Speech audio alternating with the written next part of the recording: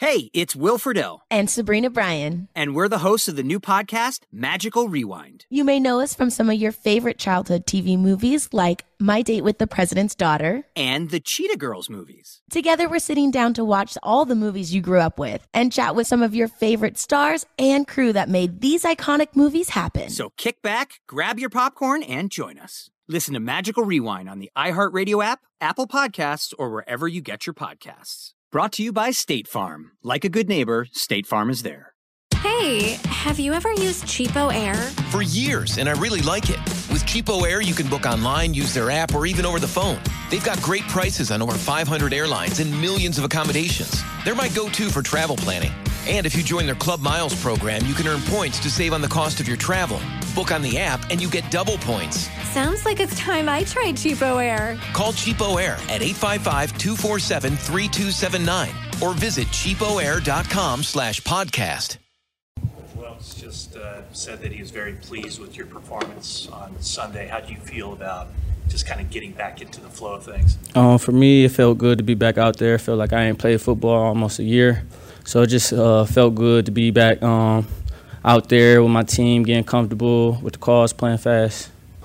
How big of a deal is it for you, with your weight and everything, to be able to play run support and put your nose in there and make a play like you did in that short yardage situation? I mean, in this defense, everyone who's on the edge, whether that's DNs or corners, we know that a lot of teams are going to try to attack us on the outside. So, you know, if you're a corner, you got to come up and tackle in this defense or you're not going to play here.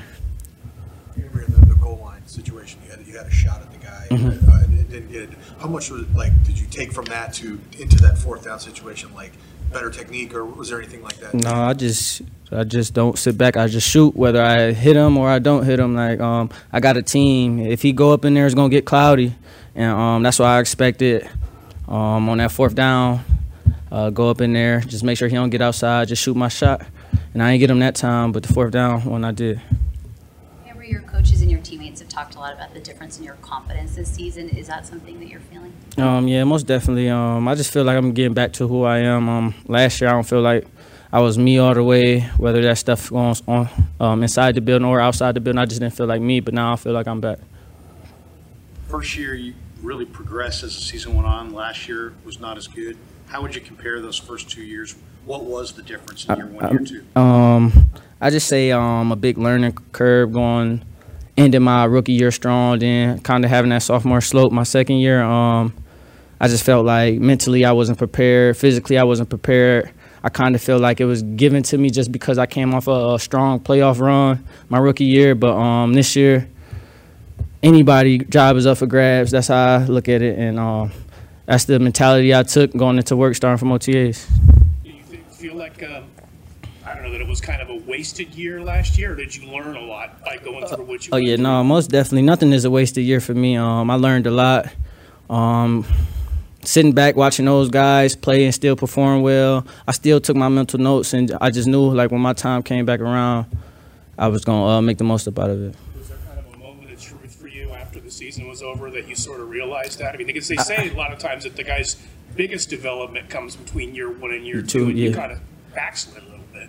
Yeah, I would say for me, after week 8 last year, I just knew I put in my mind right there what I was doing in the offseason. I had my offseason plan already planned out. I knew when I was leaving. I knew where I was going. I knew who I was training with. So around that time, that's when it kind of clicked in for me.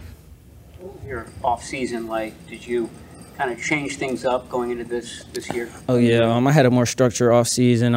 I mean, of course, I took some time to myself, but after 2-3 weeks, I got right to training in Dallas with Mooney, and I was in Dallas this whole offseason training with him and some other guys, and we were all just working. Was there ever a point last season where you felt dejected and that maybe you couldn't do this? Can you say that again? Was there ever a point last season where you felt dejected and that maybe this wasn't something you were going to be able to do? No, I thought they thought that, but that just made me more madder and just more eager to prove them wrong. I like proving people wrong. So, yeah, that was my mindset, just let's prove them wrong. Two more for Ambry. I imagine working out with Mooney, you get a lot of time to sort of pick his brain. I mean, anything that you kind of took away from that from Just understanding the game standpoint? Really, just knowing why I'm here and that I belong here and that I'm here for a reason. Just bringing back that dog mentality that I show, that I play with. And that's just me, like, good rep, bad rep, next rep. Like, I'm going to be me at the end of the day if I lose or win. So just being me at the end of the day, that's all.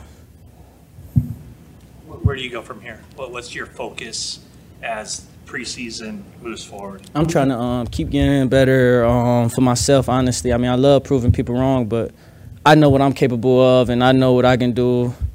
And I just feel like I'm not all the way there yet, but I'm getting there, and I feel it. So, yeah, it's like a charge up. I feel it coming. What do you need to get there? Where are you trying to get? I'm trying to be one of the best, but I just got to keep on working in practice, showing what I can do in these preseason games, and just showing the coaches that I'm one of the players on the team that they can lean on and trust. All right, thanks, Ronnie. You've probably heard a lot about electrified vehicles lately. Well, Toyota has electrified options for every lifestyle. We've got hybrids, no plug needed. Let's go. But we also have plug-in hybrids, if that's your thing. Woo-hoo! You can even go 100% electric in the Toyota BZ4X. With so many options for reducing carbon emissions, Toyota is electrified, diversified. Learn more about our Beyond Zero vision for the future at toyota.com/Beyond Zero. This is the story of the one. As head of maintenance at a concert hall, he knows the show must always go on. That's why he works behind the scenes, ensuring every light is working, the HVAC is humming, and his facility shines. With Grainger's supplies and solutions for every challenge he faces, plus 24/7 customer support, his venue never misses a beat. Call quickgrainger.com or just stop by. Grainger, for the ones who get it done.